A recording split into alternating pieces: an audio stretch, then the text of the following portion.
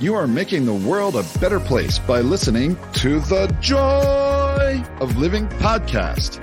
This is your guide to achieving a more purposeful, powerful, and positive life.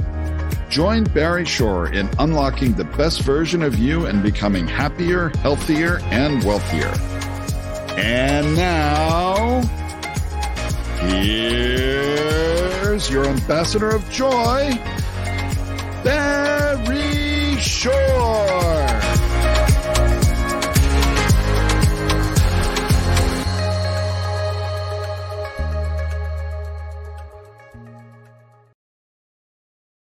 Good day, beautiful, bountiful, beloved, immortal beings, and good-looking people. Remember, you're good-looking because you're always looking for and finding the good. That's the definition of a good-looking person. Looking for and finding the good in life. And you've chosen to be the best good possible because you've tuned in to the Joy of Living with your humble host, Barry Shor, for one reason only. Actually, it's the best reason in the whole world. Because you care the most in the entire world about you. Y-O-U, which is great, by the way, because when you become the best you make the world a better place. You build more bridges of harmony, create more joy, happiness, peace, and love in the world. You know that on this show, which, by the way, is listened to by hundreds of thousands. Right now, 362,822 people around the world are tuning in. By the time we bring on our amazing guest, I mean, this is transformational person, Joseph McGuire, there'll be over 375,000 people because you're urging your family and friends to join in the podcast. And we appreciate that. We always ask, share this with 5 friends so we can touch over 1.5 million people and give it a high rating because that way we spread the word. The word, of course, is joy. Now, you know, in this show, we work with the 3 fundamentals of life. These 3 fundamentals will enable you to be happier, healthier, and wealthier. Who doesn't want that? Now, of course, the 3 fundamentals are, number 1, life, your life has purpose. And when you lead a purpose-driven life, number 2 happens. In this case, a good number 2. You go MAD. Oh, MAD is a wonderful acronym that stands for make a difference. Lead a purpose-driven life, you make a difference in the world. And the 3rd fundamental is to uncover the power and the secrets of everyday words and terms. Simple example, right now, this wonderful podcast is being carried over the internet. If I ask anybody, what does WWW stand for? Invariably, people tell you the internet, and factually speaking, they're correct. However, in our world, the world of the positive, purposeful, powerful, and pleasant, WWW stands for what a wonderful world. And whata, of course, is a word, W-H-A-T-A. And a big tip of the hat and a thank you to Louis Armstrong, Satchmo, for enabling the song, What a Wonderful World, to go viral and not just touch tens of millions or hundreds of millions, but billions of people around the planet. And of course, when you hear the opening bars of What a Wonderful World, what do you do right away? You can't help it. You smile. Now, smile is one of the most important words you're going to internalize, utilize, and leverage in your life. Because SMILE stands for seeing miracles in life every day.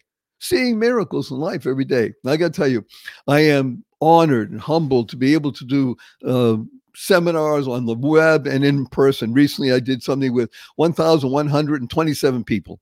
And there's a lot of energy, a lot of hugging. And I'm telling you a story about Barry Shor. And I'm talking about seeing miracles in life every day. And some people raise their hand and say, hey, Barry Shor, I've been up for hours. I haven't seen any miracles. And I asked them, are you here? Can you hear? Can you stand still? I can't do that. Can you walk? I can barely do that. Do you have water to drink? Do you have food to eat? Do you have a place to sleep? Do you have family? Do you have friends? Every single one of those is a miracle. Now, what's the proof? The proof's simple. 1 million people didn't get out of bed this morning. You know why? They died. By definition, if you're watching or listening, you didn't. If we have an obligation to live life to the full. So let me tell you a quick story. It's about me. Imagine, if you can, standing up in the morning, completely healthy and hearty, able to leap tall buildings in a single bound, and that evening being in the hospital, totally, completely paralyzed from the neck down.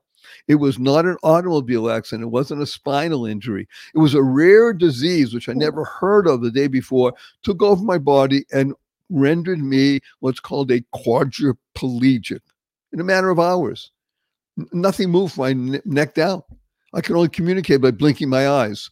I was 144 days in the hospital, 2 years in a hospital bed in my own home. I couldn't turn over by myself. I had a wheelchair for 4 years. I had braces on both my legs, my hips to my ankles, and that was progress. Thank God today I'm able to be vertical and ambulatory with the help of a 7-foot walking wand. So I'm a triped, not a biped. I can't walk up a stair by myself. I can't walk up a curb by myself. I have help 12 hours a day, 7 days a week. But you hear my voice. Positive, purposeful, powerful, and pleasant, all because of this one word. Smile. Seeing miracles in life every day. I'm going to tell you something cute, though. My 8-year-old niece comes over to me a few weeks ago and she says, Uncle Barry, can we spell smile S-M-I-E-L? I was thinking about it. Smile. It sounds the same. Why not? I asked her how come. She says, because then it would stand for seeing miracles in everyday life out of the mouth of an 8-year-old. But what was she doing? She was creating the kind of world she wants to live in. Now, CREATE is a fabulous acronym. It stands for causing rethinking, enabling all to excel. Rethinking, you're going to hear a lot about that from our amazing guest, Joseph, in just a little bit.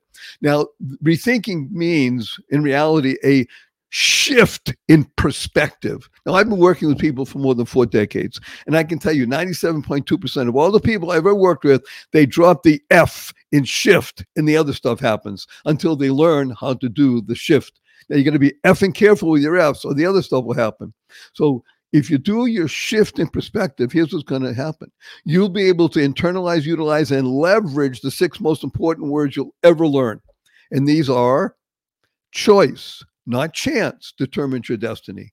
Choice, not chance, determines your destiny. How you choose to respond in any given situation will determine the path of your life and the trajectory. Now, before we bring on wonderful Joseph, I'm going to warn him and you, everybody that's new, I do use a lot of 4-letter words. I even use the 4-letter FU word because of the shock value and it's fun. Now, of course, the 4-letter words that we use can live in the world of the positive, purposeful, powerful, and pleasant are love, life, hope, free, give, pray, play, swim. And the 4-letter FU word, of course, is fun. Fun, yes. F-U, capital N, capital N. So after the show, you see a family and friends, have a twinkle in your eye and a smile on your face, point your finger and says, F-U, everybody. Remember to add right away, capital N, capital N. I said, where'd you get that? I said, I listened to Barry Shor on the joy of living. He wants to teach the world to F-U, capital N, capital N. You'll get their attention. Now you can talk to them all about the amazing insights you're going to learn from Joseph. So just before we bring him on, I'm just going to urge everybody to use the 2 most powerful words in the English language 3 times a day from now and the rest of your life. And these 2 words are thank you, thank you, thank you. Thank is an amazing acronym. It stands for to harmonize and nurture kindness. To harmonize and nurture kindness. And imagine you walk into your coffee shop, order a fancy latte, and somebody sit down, somebody brings you, say thank you. Walk in the coffee shop, order your fancy latte, a couple of minutes goes by, nobody brings you, go to the kind, say, I'm sorry, we forgot, we'll bring you, sit down. Another minute goes by, somebody brings you, still say thank you. You're walking out of the coffee shop, it's raining out. Somebody holds the door open for you. You say thank you. You're walking out of the coffee shop, it's raining, and somebody slams the door on you. You say thank you. You're late for an appointment, you're stuck in traffic, somebody cuts you off.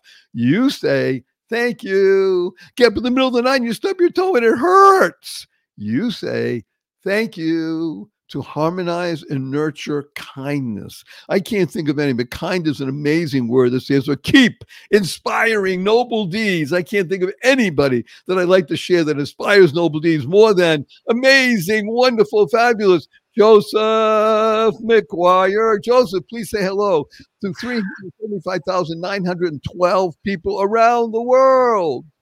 Hey, Barry, I'm delighted to be here. And that's just such an amazing introduction. That could be the program. I could listen to that all day. You're very kind, as I said. If I started telling you all the amazing things about Joseph, it would take the rest of the show. So I'm going to suffice to say 2 things because it makes a difference for you. Remember, the reason you tune in is because you care about you. Joseph knows how to read faces. Now, the face is one of the most important aspects of your whole being. And I'm going to share with you quickly, Joseph, an acronym that I use for face when I speak with people. And it stands for, I always ask people, what does your face say about you? And I say face, in my opinion, stands for fresh, aware, creative, expressive. That's a face. That's beautiful. Beautiful.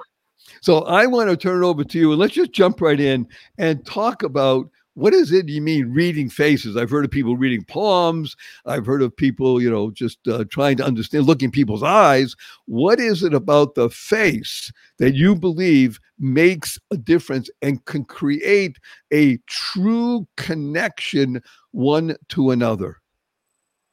Yeah, I particularly work with an ancient Chinese system. It's a 3,000-year-old system, but I've been reading people since I was a child, and really, it's the whole idea that the outer reflects the inner. So our face is a reflection of what's really going on inside us. It tells a lot about our life history. It tells about how we communicate. It tells about a lot about our family history. Tells about stress triggers and responses. I learned it as a diagnostic tool, originally one of the diagnostic tools used in Chinese medicine. So our face is just so revealing about who we are, where we've come from, where we might be going. And it's to me, how I really present it is as a communication tool. So because so often what happens is people talk at each other. They talk across each other. So I'm helping people. My aim is to help people listen to each other, recognize who the other person really is, who they can be. So we're creating exceptional relationships. Oh, I like that. Exceptional relationships. And I want to ask, I think it's obvious, but I don't know. So I'm going to ask. So I'm looking at your face. This is an amazing face. Now, when I see or think about a face, I'm looking at eyes, nose, mouth, chin. I'm going to include ears, eyebrows, forehead. Is that correct? Absolutely. Yeah. Yeah. And I mean, you can talk about basic face shape, then you talk about the size and position of the facial features in relation to each other. And then the lines and the marks. I don't know how many of my lines you can see. There's quite a collection. As you can see, I'm not a teenager. So you look at then the combinations and how they relate to each other. And because the whole idea is the face tells so many stories about the person. It's also a life map. So you mentioned the ears. The ears are the first 14 years of life. They also tell a lot about our grandparents and their relationships. Then you've got the late teenage years, the 20s, 30s, etc., down the face. So you can look at if there's a major mark or indentation or something or whatever on the face, and you can say, oh, there was something significant happened at that time in your life that has had a lasting impact. So based on what you just said, I am thinking out loud. It seems that this whole thing about reading a palm with lifelines and such like that, very nice, very interesting.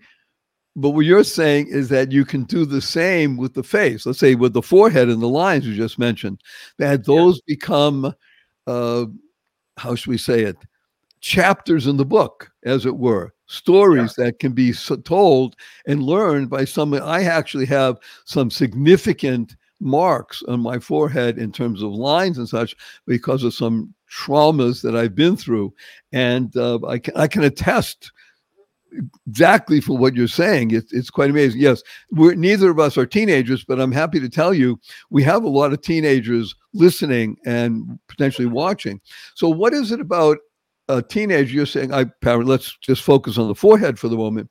It's almost as if you're saying, well, there's a clean slate there, a new place where one will actually either have the ability to etch your own experiences, or they will be revealed because of things that go on. Let's call it stress, trauma, or even the other side, love, happiness, joy. Is that correct? Yeah, absolutely. If it's more the love, the happiness, the joy bit, then really you're not going to get so much of these lines that you and I have. We've collected so avidly. So if it's the love and the joy bit, then what you're going to see is the eyes will really sparkle, the skin tone will be really bright, shiny, and there's just going to be a glow about the person. There's going to be that really wonderful vibe about them. They're people you want to be with. I love this word glow and grow, and these are, how should we call it? They're generative words, in my humble opinion. When you talk about glow, as you say the word, it animates, right? And if you say to somebody, you have a glowing countenance. Most people don't say countenance anymore. I do, but you have a glowing face. I see a change in people's demeanor. Their eyes light up. the whole being changes, shifts, because you're touching something essential in the human. Is that correct? Absolutely. Absolutely. Yeah. And that's the whole, and I think we share the same philosophy. There's a beautiful story I love. There's a young lady by the name of Jenny Jerome. She was an American lady, high society, living in Britain, the late 1800s. And she got to dine with two eminent British political figures. The first one was William Gladstone. They were both prime ministers at different times, and these two people were bitter rivals. But the first one she got to dine with was William Gladstone, and she said, after I dined with Mr. Gladstone, I felt he was the most intelligent man in the country. But then she dined with Disraeli, and said, after I dined with Mr. Disraeli, I felt I was the most intelligent lady in the room. What a wonderful story. Yeah. Oh, and I want to bring home the point a little more, because first of all, I love it. There's a famous person his name is Archimedes. I've mentioned him many times throughout my podcast, and it's worth it to do a Google search. One of the things that Archimedes spoke about was, give me a fulcrum and a lever and I'll move the world. And what you just did is you move the world for me. And it's something that I mention to people when talking about networking and such, the difference between being interesting and being interested. Mm-hmm. And I think that obviously you just brought it up beautifully in that wonderful telling story, which obviously is true, not just apocryphal. You mentioned this is an ancient Chinese technique. Where did you come to learn it? How would anybody know about it? In other words, is there a school that you found as you're walking the streets of Dublin and says, oh, turn in here for ancient Chinese technique on reading faces? No, there wasn't a master plan. I left Ireland to go to Israel to spend time on a kibbutz, and then I left Israel and came to London. And I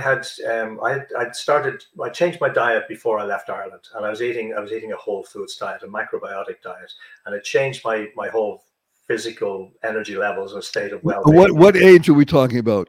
We're talking 23 when I left Ireland. Okay, and you're older than 23 now. A little, yeah, a couple of weeks.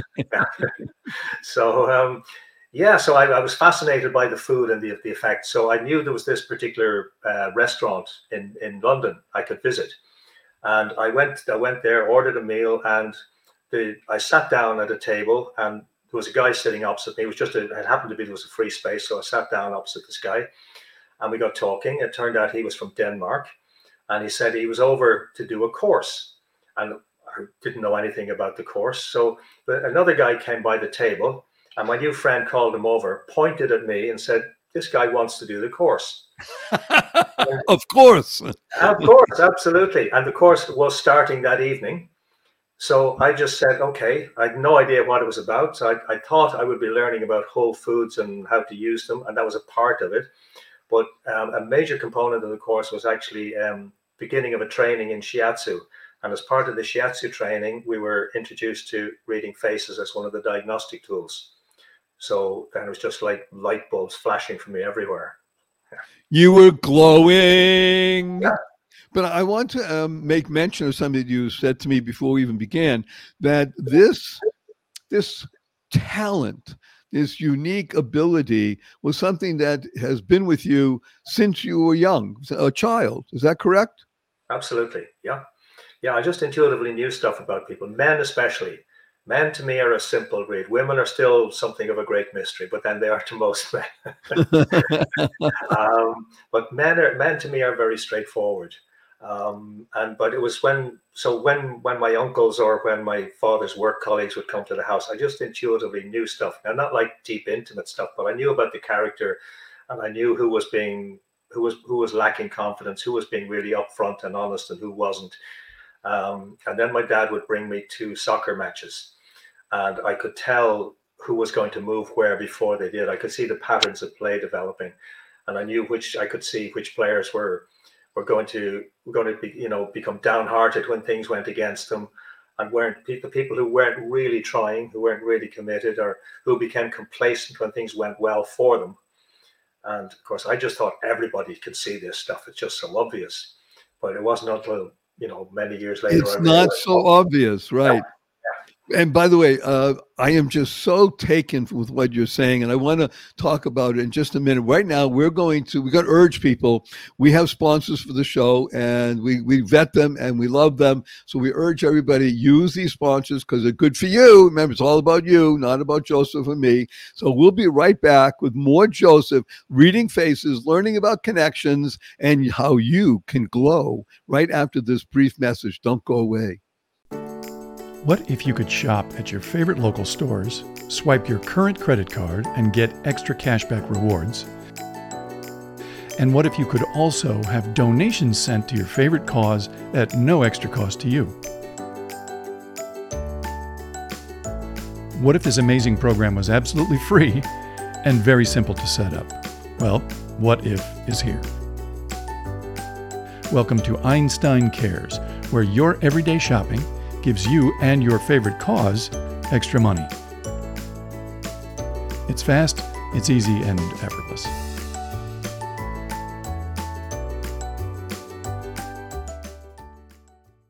Good day, beautiful, bountiful, beloved, immortal beings, and good-looking people. Maybe you're good-looking. It's always looking for and finding the good. We have good in abundance. Our cup runneth over with good. Joseph McGuire, he's in Dublin, Ireland, but there's no geography anymore. But what he brings to us is something absolutely stunningly wonderful because it helps you. It's talking about the ability to learn more about another being by reading the face. Now, mostly men.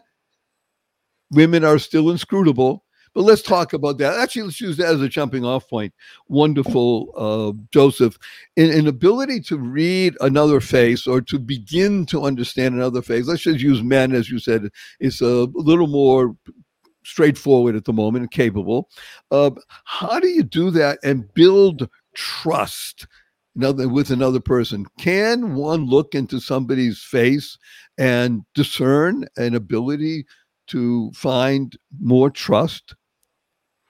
Yeah, there are certainly people we come across, unfortunately, that aren't trustworthy. We know that. I mean, we've been around the block a few times, so we unfortunately those people do exist. But the majority of people are trustworthy, even if that doesn't appear to be the case for some people. But the majority of people are actually trustworthy. But we sometimes need to help them thaw out, coax them out a little. So one of the things you mentioned there, but the difference between being interesting and interested. So one of the primary human needs we all have is to feel heard. So and feel is the operative word. So when people feel heard, when you actually listen to them with genuine interest, and it doesn't matter if you agree with them, don't agree with them, but if you really listen to them and show that you've listened to them, ask them questions to get them to expand, elaborate. It's amazing how the defenses come down and people then tell you how interesting you are. And they feel drawn to you. Yeah. Oh, this is so wonderful. And it's when he mentions these two words, to people want to feel that they've been heard. It's important to understand that there's a D at the end of the word, HEARD, and not a T, not hurt. People are easily hurt. People want to be heard. If you actually hear someone, truly listen to someone else, you created a bond by definition. Is that right? Absolutely. Yeah, it really is that simple, but it's the thing of actually being willing to listen. So why is it that people are less willing to listen? Is it because we're so in love with our own voices, or is it that people are always asking for something for themselves? I'm actually quite fascinated because I work with a lot of young and even older entrepreneurs, and networking is a very important aspect of living in the world. It seems obvious, but it's true. And one of the things that I urge people to do is, like you said about the story about becoming more interested than interesting. And when people go to networking, they want to get something as opposed to giving something. So are you saying that by listening more, you will create an element, which is the first element in getting to know somebody? You can't get to trust unless you get first to know and to like. Yeah, occasionally you will meet people where there's just that instinctive, immediate trust. We all have those situations that happen, but so many people now are so distracted. There's so much information coming at us from so many sources. So many people have got this little object in their hands that they're looking at the screen. That's where that's their world. So it's a very surreal from our perspective. Like, as you say, we're not teenagers anymore. So, we know what the world was like before there was the internet, before there were all these phones. So we know what it's like to have a conversation, to sit down. If you want to connect with people, you have to actually contact them. You have to phone them. You have to have a conversation, and that world has changed a lot. So even going back to the networking situation, a lot of people go there almost like a sense of desperation, and desperation leaves a smell. Ooh, wait a minute. Would you repeat that, please? Desperation leaves a smell. That is absolutely phantasmagorically wonderful. So you talked about 2 Ds so far, maybe even 3. The first D you mentioned was distraction. When people are distracted, you cannot, almost by definition, you can't have a conversation. Yeah. Because people are thinking about something else or want to do something else. And they may even, with their addiction, people are so addicted today, again, doesn't matter the age. But I will tell you, 85% of the people listening right now are under the age of 35. And a lot of them are in the age group of 18 to 22. They are digital natives, which on some level is absolutely wonderful. They feel quite at home with all of the tools that are available in this modern age. By the same token, it is so, how should we call it? It is so addictive that it's even hard to know that you are being distracted. Yeah. And as you said, if you're distracted, it's hard to perform in your business, in your relationship, in anything that has to do with glowing in your life. And as you said so eloquently, it's a great quote. We're going to have to say it again. Desperation leaves a smell. Yeah. Oh, speaking of smell, I want to ask you, reading faces, let's also talk about something that I'm just throwing this out because you mentioned it. Reading faces and speaking with somebody. What about somebody's breath? Do you ever get into that? No. Okay. And if I'm eating garlic, I'll make sure the other person eating it is doing the same. Well, some people don't eat garlic and they have an issue, like you said, it leaves a smell. So I want to go into the depth here about reading faces. And you mentioned the FBI and such like that. So what does the FBI have to do with reading faces? Oh, they've been using face reading, body language. They're like FBI agents are trained to read faces, micro expressions, body language, the nonverbal language, which is also how people speak, not so much what they say, but how people speak, tone of voice, pitch, rhythm of voice, whether people are hesitant in how they speak. If there's, they get into linguistics as well. So that's not really my field, but I listen more for how people speak than what they say. So speaking about how does facial hair affect someone's face? For instance, you have a mustache and a little beard. Very nice, very professorial. I have a larger mustache and a fuller beard and white hair, and on top completely bald, like you. Not bald, very distinguished. Oh, very good, very good. That's another good D word. So how does facial hair enter into something? Does it is it distracting? Is it enhancing? Or you might can say, well, it all depends. Yeah, my view is it all depends. In the ancient Chinese system, it's not really referred to because Chinese men didn't grow beards. They may grow a little bit wispy, a few wispy hairs, but Chinese people traditionally don't have a lot of body hair. So that wasn't part of the tradition. So I tend to look at the individual. There are some people where it's very apparent to me, at least, they have a full beard and they're hiding. It's like it's like a mask because they're very insecure, very lacking in confidence. Some people, it's almost like jewelry where they want to really, they're peacocking. And some people, it's just, this is just how I am. I just feel comfortable like this. So can you discern, another D word, can you discern from someone's face, you as a high level practitioner, if in fact the beard or the mustache or whatever the facial hair is it as a peacock, is it to hide or such? Can you discern that oftentimes by looking at other things like eyes, ears, etc.? Yeah, the eyes especially. There's an old saying that the eyes are the windows to the soul. Now, whether you get into sort of the metaphysical side of it or not, the eyes, for me, are so revealing of where the person has come from, because it's like the idea of the layers of the onion. I'm looking at the eyes, and the eyes are telling me a lot about the person's emotional history.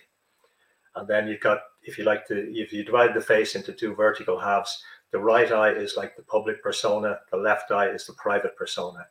So, yeah. Oh, this is so wonderful. Well, I'm going to ask the other obvious question, which is teeth.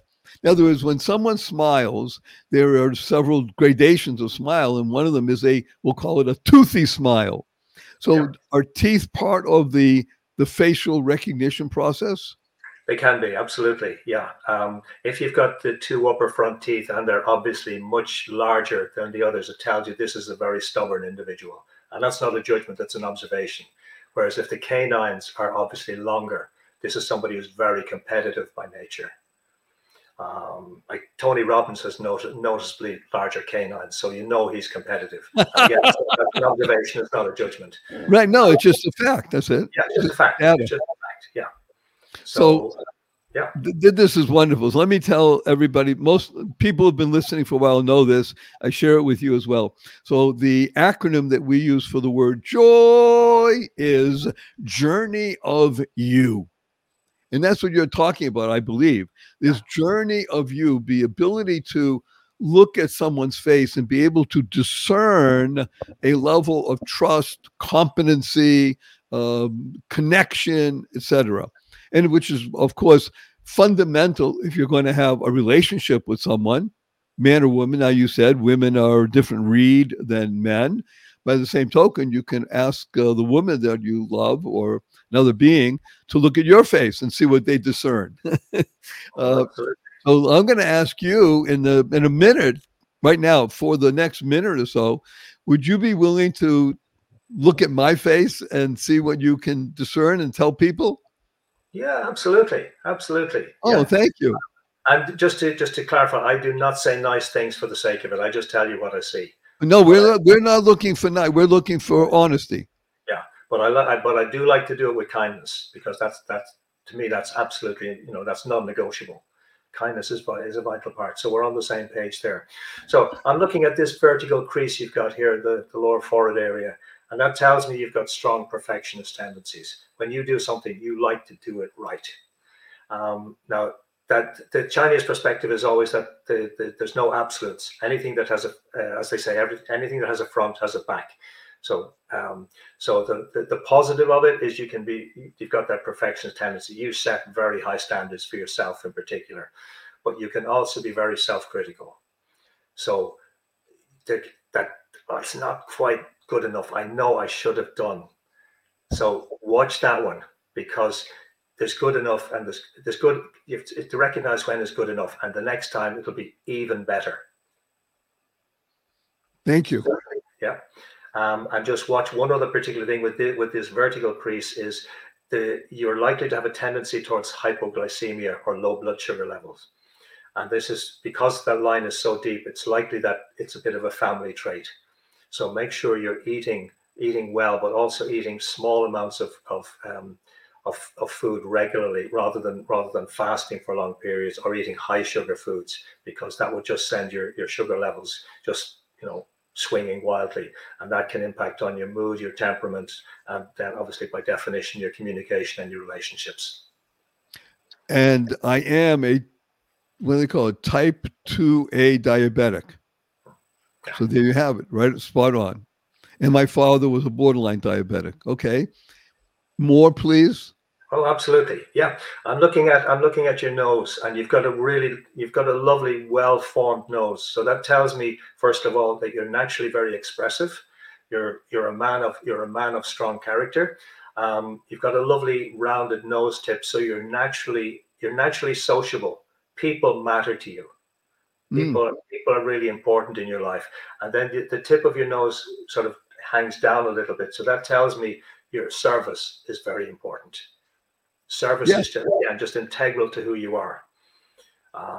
So that's a few things about the nose. I'm looking at the lines in the forehead here, and you know who you are. You really know. You've got deep self-awareness. That line in the center of the forehead is deep, and it's pretty thorough. It's pretty complete. So that tells me that you have come to know yourself. That you've gone through the fire, if I can put it that way, and you know who you are. You know your values. You know what's really important to you. You have a deep understanding of your life. You have a deep understanding of your life purpose. And again, that's so hard earned. So if anybody were to challenge your values, you would not appreciate it, because you're very, very clear about it.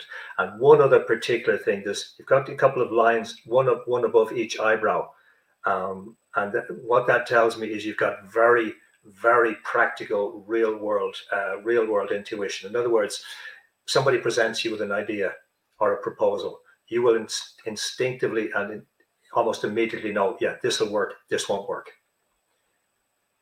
So if anybody tries to persuade you when you know something just isn't worth the time or isn't going to work, don't waste your time.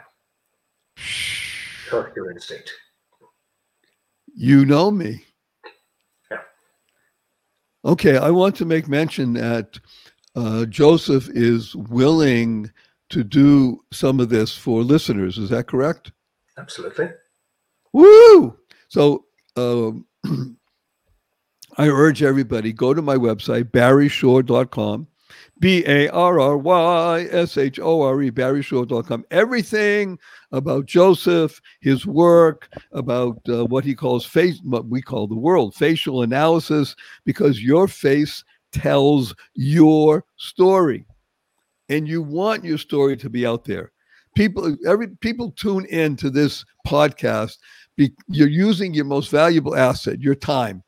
You tune in because you know it's your advantage. You'll be happier, healthier, and wealthier. Who doesn't want that? So facial analysis will be of benefit to you to find out those issues that can enhance your life.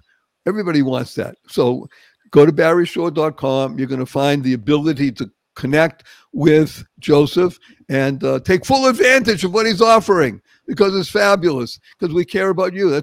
We're in service. That is absolutely correct, Joseph. It's all about service. So I want to continue just a bit here in this idea of building trust. So when I share with people that I do training with and for, especially networking, we talk about concept called kilt. Everybody knows that Scottish men wear a kilt, right? Kilt, K-I-L-T.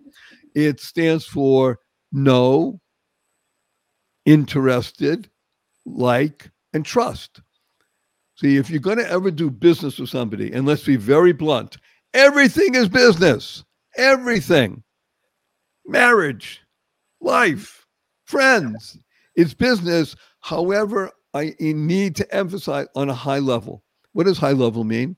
You get to know somebody. You get interested in somebody else. You are interested in them. You get to like each other. Then you can get to a place called trust. Trust is deep. It's powerful. You can't get there right away. It doesn't happen in an instant. You can fall in infatuation right away, but getting to trust is a process. So I want to just invest another minute or two on what it is with facial analysis that can really create that spark of trust, which, by the way, happened for you in that macrobiotic restaurant when you're sitting across from somebody and he calls somebody over, and then you're at a course that night. You obviously had enough trust to do that. Yeah. So how did that happen? I was tuned in. I was aligned with my instincts. Very simple. And the reality is, like, we've only had verbal language for somewhere between 150,000 and 200,000 years, but our ancestors in various forms were around for a lot longer than that. So they were doing all this stuff. They knew how to read people because they had to. They needed it for survival. So it's actually hardwired into us to read other people. So that's the first thing. We all know how to do it. We've just forgotten. But when it comes to the trust bit, the thing I recommend people is to look at the eyes. And you can practice by getting a good photo of any given set of celebrities, politicians, and just what you can do is just first of all, set yourself down, just take a couple of deep breaths, just calm yourself down. So you're making yourself as empty as possible, and forget about like or dislike. You're just curious. So when you get into that place, just look at the eyes on the photo and ask yourself, what do I feel from those eyes? And there's three basic possibilities. The eyes will feel warm, they'll feel neutral, or they'll feel cold. And if the eyes feel cold, you meet somebody and their eyes feel cold, you step back. You don't engage unless it's like it's a transactional thing. You do business with them, but it's a one-off deal, and you're not looking to build a relationship. But if the eyes feel cold, they're not there for you. They're there for themselves. So I recommend practice looking at eyes. Woo! Talk about benefits. That's the genius of listening to the Joy of Living podcast. We have sponsors that love us. We vet them. We urge you to participate and use whatever they have available, because otherwise it wouldn't be allowed on the show. We'll be right back with more the amazing Joseph McGuire right after this brief message. Don't go away. Opportunity. What an opportunity. I'm going to use 2 4-letter words right now. Free gift. Free gift. Yes, you can have a copy of my best-selling book, The Joy of Living, How to Slay Stress and Be Happy, the ebook version, for absolutely free.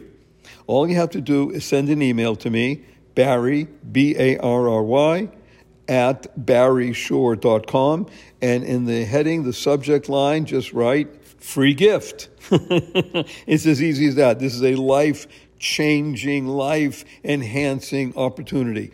Barry at barryshor.com. You'll be glad you did. Thank you, thank you, thank you. Free gift. Do it now. Take the action. Make it happen right now. Best wishes. Bye. Good day, beautiful, bountiful, beloved immortal beings, and good-looking people. You're good-looking because you're always looking for and finding the good. We just talked about that. If you remember, we ended up on a high note of being able to look into the eyes of another being, and just 3 different aspects of a being. Are those eyes warm, neutral, or cold? Cold is something you want to avoid if possible. Neutral, you make a decision. Maybe more information is needed. Warm, lean in and begin a process, because warm eyes will talk to you possibly about a warm heart and possibly about the benefits that accrue to each other. One of the things that we discussed, and I'm going to ask you right now, wonderful Joseph, shining your light into the world. I mean, I love it. We talked about glow before and grow, and I'm glowing, and it's beautiful. Shining your light into the world. So these are great words. Can you give us 2 practical processes that people can use right now to shine their light into the world? Yeah, the first one is when you meet somebody, doesn't matter what the context is, smile. Give them that full beaming smile. We call it the Duchenne smile. You get people to do the social smile, but the eyes are not engaged. And you can see the eyes. It's you see it with a lot of celebrities and politicians. It's a practiced smile. But when you really beam, when you see the eyes sparkle, that tells people you're open. It tells people you're receptive. It tells people your heart is with them. So, I mean, it doesn't get any simpler than that, but it's so powerful. And it doesn't matter whether it's a business, it's a business scenario, it's a social scenario, it's an intimate thing. When you meet somebody, smile and just open up, because when you smile, I mean, it's beneficial for you because it lowers your blood pressure. It's a muscle relaxant, and research from Sean, I can never remember how to pronounce his surname, Sean Acor or Acor, is a Harvard psychologist. Yes, yes. Yeah, his research demonstrates that when we're in a positive, happy state of mind, we're actually 31% smarter. But it also triggers when we smile like that and we're open, it triggers a mirror neuron response in our counterpart, whoever we're meeting. So it tells them we're not a threat. So automatically they can relax, so they can open. So like, and it doesn't cost a cent. And Joseph is not even aware, I believe, at this moment yet about a particular card. So I'm going to hold it up there. Now, for those of you who are watching, Joseph, can you read what this card says? Keep smiling. So I am humbled and honored to tell you, wonderful Joseph, that card you just saw and read, we have distributed around the world more than 5 million of them. Wow, beautiful. In 27 languages. Wow. It's called the Keep Smiling movement. And I am humbled to say that I am the founder of the movement. And thank God we have people all around the world that are giving them out and sharing them both physically and electronically. So it's something we'll talk about in a bit. So in terms of bringing your glow to the world. So you talked about smiling eyes. Is there something else? I want to make mention of a quick story that I learned. And I think you'll like this because it goes to the idea of business, particularly because a lot of people tune in because I love business. I think business is the highest calling in the world because it's both what I call T squared. It's both transactional and transformational. When you do business with someone else, you're getting close to the trust, the T, and everybody wins when you do it right. So I was 9 years old. I grew up in a place called Boston, Massachusetts. In the wintertime, we have cold and snow, and it was cold and snow on this particular day, and it was during the week, and school was closed off. Yay! Before the internet, you heard it on the radio. That was great. So instead of going back to bed or just playing a game or something, I got dressed in all of my stuff, long underwear and everything else, and gloves and earth stuff and shovel. And I'm going to shovel snow because my allowance was 25 cents a week. And I knew I could make more money than that by shoveling snow. And we had, I think, 7-8 inches that particular snowstorm. It was a lot. And I went out at about 8:15 in the morning, didn't come back till about 5:30 at night when it was already dark. But I had shoveled a lot of snow. I earned $55. 9 years old. It was huge. I mean, I'm really exhausted. I don't think I had lunch. I had a little bit of a thermos or something. And when I came back, my father was very happy. And he said to me, "My dear beloved son," he used to use that term. "My dear beloved son, how do you spell business?" I said, "Well, I was 9. I was pretty smart. BUSINESS. He said, "Right. Notice something. The U comes before the I. When you go out and you bring service and benefit to other people, the I will always be taken care of." So I've used that. It took me a decade or more to internalize that. I was smart, but I wasn't that clever. And I use that as part of my entire life because everything we do is business. As I said, it's not just transactional, it's transformational. And you're right, service is my essence. When the you comes before the I, you don't even have to worry. You're not desperate. It will always be. It's a law. Law stands for love and wisdom.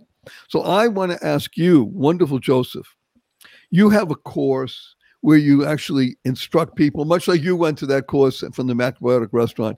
You have a course that instructs people in being able to do what's called facial analysis and such. So we have just a couple more minutes. Can you give us some insight in what the course can do for people? Yeah, like I said earlier, for me, it's all about helping people create exceptional relationships. And you mentioned, like we've been talking about trust here, and that's just a core value. It has to be, and how we engage with people. But one thing that people often miss is when we establish trust with somebody else, when we establish real trust with somebody else, people often forget that it persuades people then to expand and open their network to you. You know, Woo! so it's never just a one-to-one. It's potentially who they know that they will trust you in their company, or trust to, you know, to introduce you to.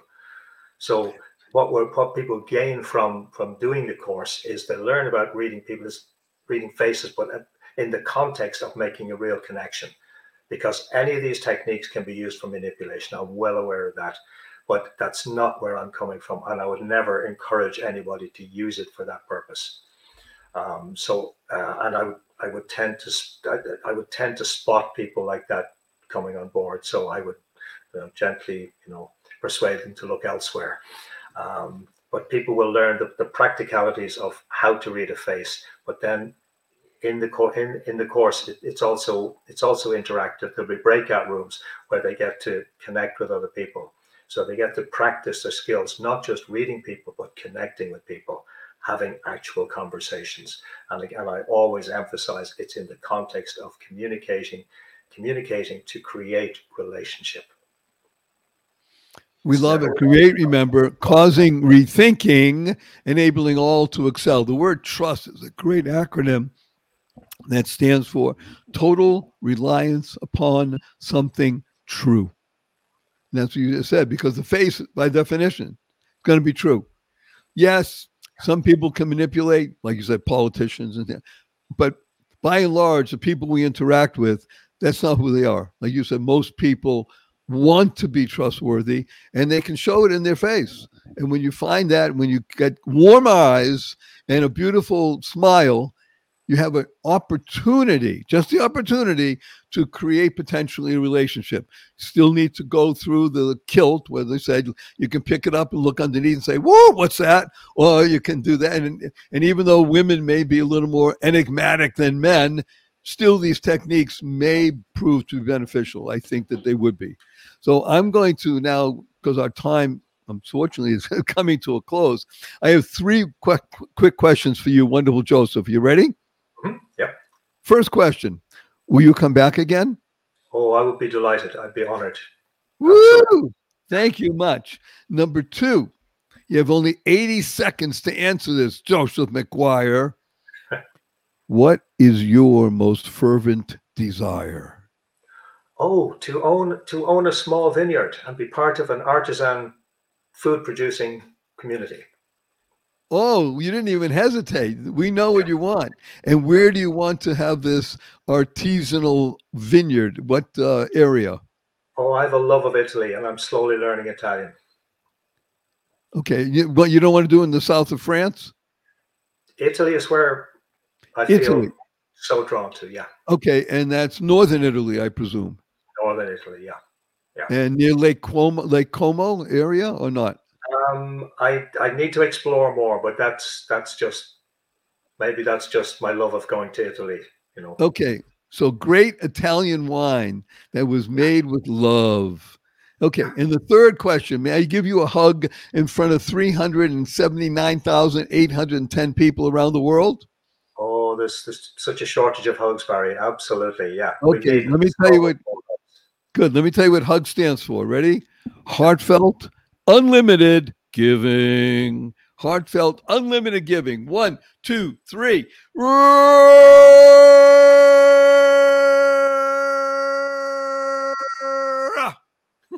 Beautiful. Thank you. Okay.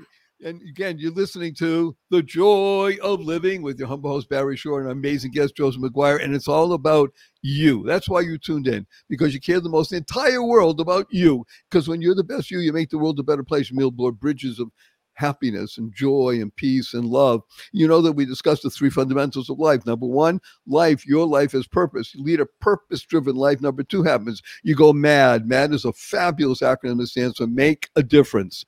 And the third is to unlock the power and the sequence of everyday words and like smile, seeing miracles in life every day. As my 8-year-old niece says, seeing miracles in everyday life. Create the kind of world you want to live in, causing rethinking, as Joseph has taught us today, enabling all to excel. You want to be able to shift your perspective, keep that F in place so the other stuff happens, and internalize, utilize, and leverage the 6 most important words you'll ever learn.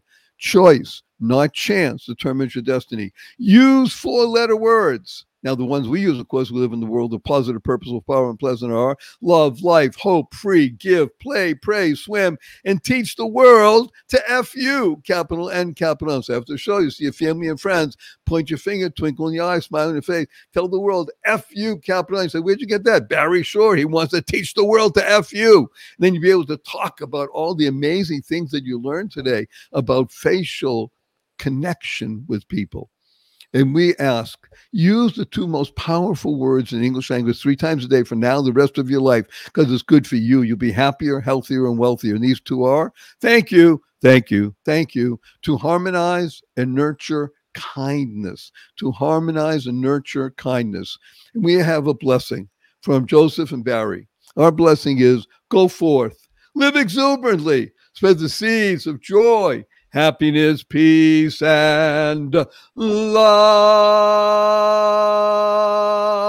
Go mad. Go make a difference. Joseph, don't go away. Good day. Beautiful, bountiful, beloved immortal beings, and good-looking people. Remember, you're good-looking, so I was looking for and finding the good. Here you are on Insider Tips on the Joy of Living podcast, and we have a big one for you today.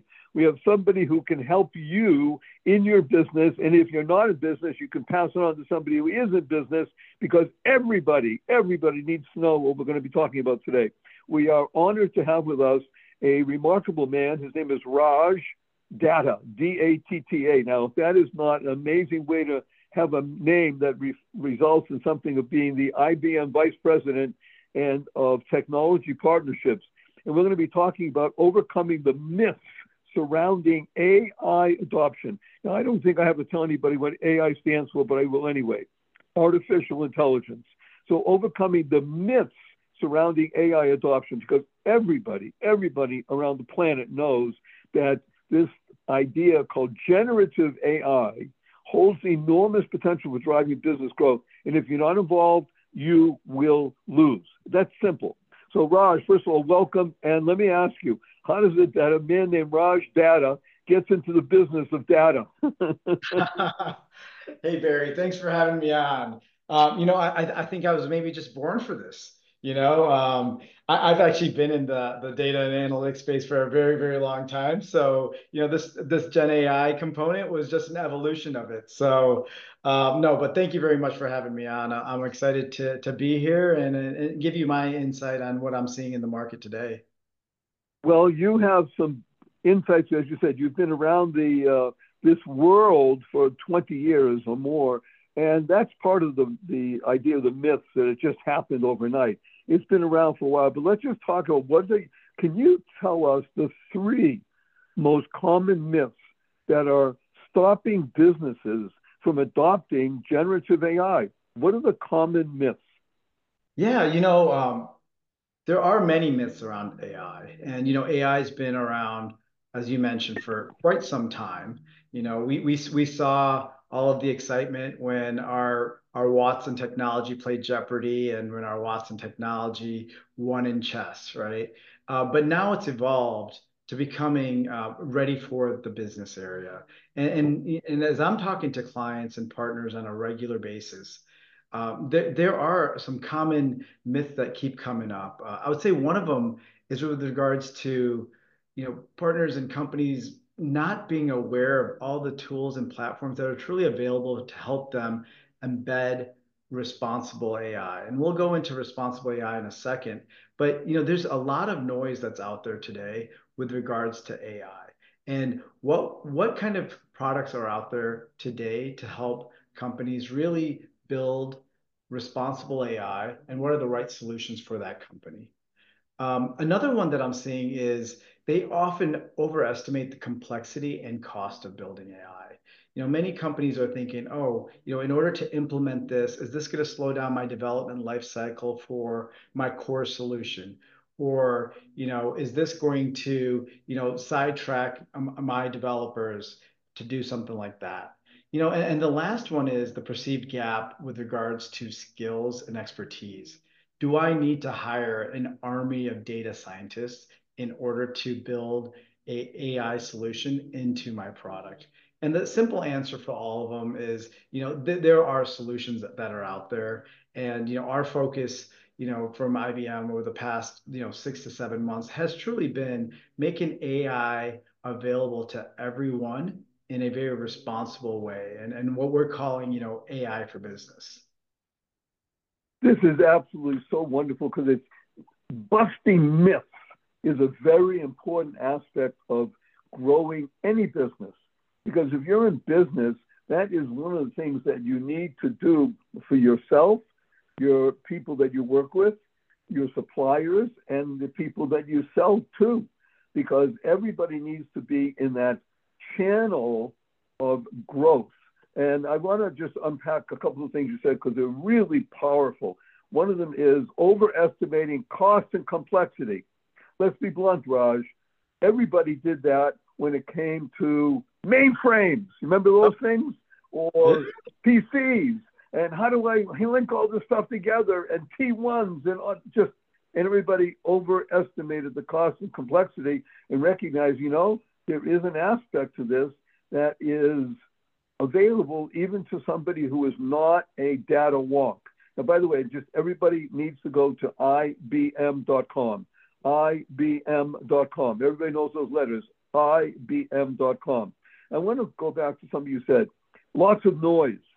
There's a lot of noise because of ChatGPT and everything else. And you're right, making a lot of noise. But I love this point of responsible AI, because responsible AI, I think, does what you said about the third myth. It reduces the perceived gap between skills and expertise. In other words, it really is available to every business if you're willing to invest 15 minutes a day. I'm using that as a stake in the ground. So let's just go and ask you another question before we close out. How has IBM, this great, wonderful, worldwide organization, this company, how has IBM made AI more affordable and less time-consuming for business? Yeah, and one thing I'll just share, Barry, is I started my career in the mainframe space. So when you said that, I had a smile on my face because maybe I'm dating myself for how long I've been in the business for. But going back to the AI and making it affordable. I mean, historically, AI has been very complex. It's been expensive. It's been time consuming, and we understand that. And one of our missions overall, and this is why I came back to IBM about 6 or 7 months ago, is to help companies accelerate the adoption of AI in what we call embeddable AI.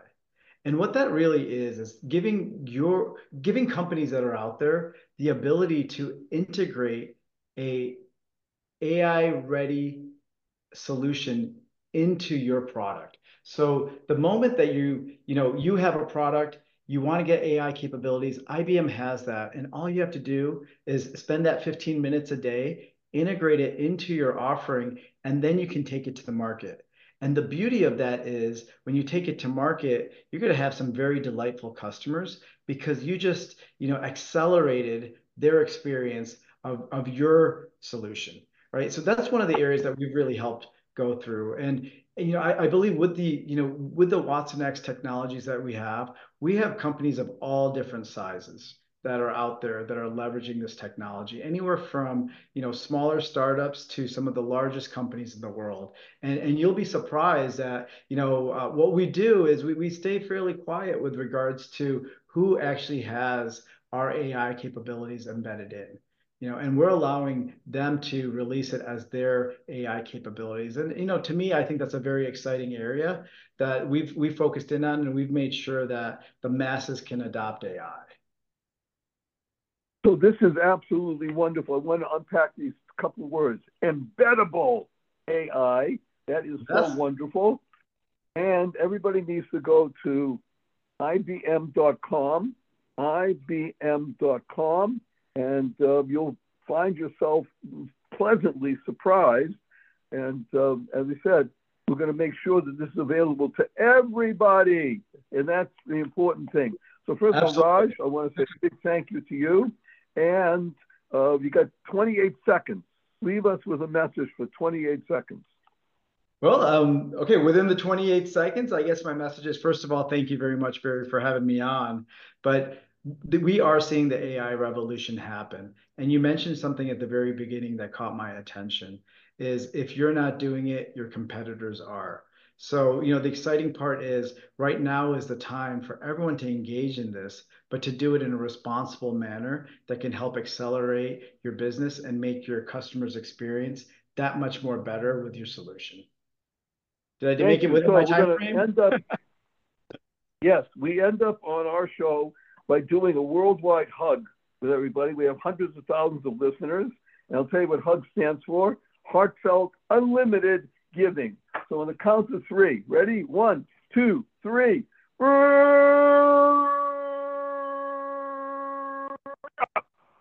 And thank you so much for being here with us today. Raj Dada from IBM. Go to ibm.com, everybody. Thank you. Thank you for listening to this episode of the Joy of Living podcast. Now that's another step towards your healthier, happier, and wealthier life. Never hesitate to do good in the world, no matter what the situation. Join us for another upbeat discussion next time at barryshor.com. And be sure to leave a rating and subscribe to the show to get more conversations like this. And remember to share it with your family and friends too. See you on the next episode.